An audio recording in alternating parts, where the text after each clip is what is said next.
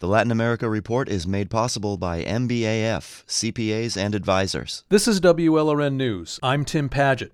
This Sunday, Venezuela will hold parliamentary elections. Most opposition leaders say the vote has been rigged by authoritarian socialist President Nicolás Maduro, so they're boycotting it, including Juan Guaidó. The U.S. and almost 60 other countries recognize Guaidó as Venezuela's legitimate president, as does Florida's large Venezuelan diaspora.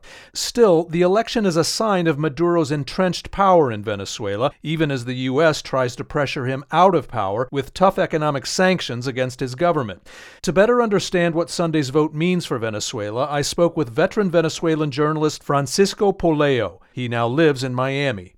Francisco, we know the Maduro regime is widely blamed for the catastrophic collapse of Venezuela's economy and its democracy, and you are part of a family of journalists who are in exile here because you ran afoul of that regime. Tell us about that.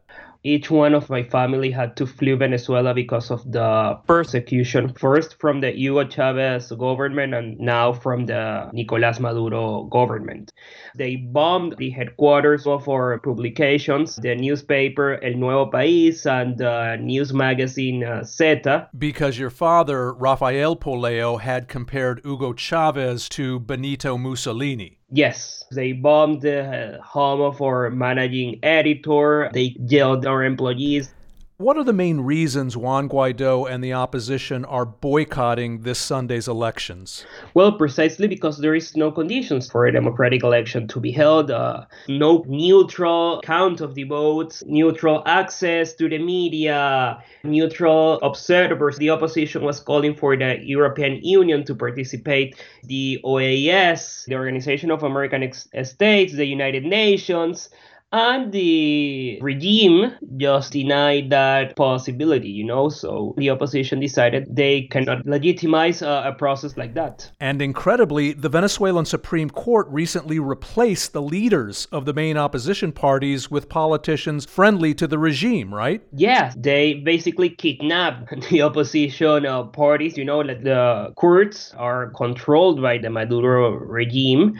They just decided to name leadership that is basically following the orders of the government. Election boycotts have usually backfired on the Venezuelan opposition in the past. They've just ended up making the regime stronger. You think this time it'll be different. Why? Because right now, the Maduro regime needs the recognition of the international community because Maduro needs to control the Venezuelan assets in the international arena. Right, like the $1 billion worth of Venezuelan gold that's stored in the Bank of England. Maduro can't access it because he's not clearly recognized there as Venezuela's legitimate president. Yes, that's what really worries Maduro. So they need the legitimate opposition to engage with them in these elections, to be recognized by the international community. So that's why this election is not going to work for the Maduro regime.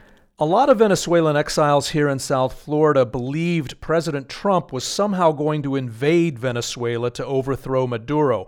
But Trump just lost to Joe Biden. So what should they expect from Biden when it comes to Venezuela? That wasn't like a fantasy, to invade Venezuela. Trump always said that he was going to force a negotiation with Maduro, and they tried to do that. They tried to talk with the top military officials in Venezuela. They even proposed a coalition government to make a transition in Venezuela. And that was a pretty good proposal, if you ask me. But I think that failed because the U.S. was acting very alone. There was no coordination with the European Union or with the regional allies, like the Lima Group, with Colombia, Brazil, Argentina, among others. And that strategy backfired. I think that's what's going to work better in the case of a Biden administration. Francisco Poleo is a Venezuelan exile journalist in Miami. I'm Tim Paget in Miami. The Latin America Report is made possible by MBAF, CPAs and advisors.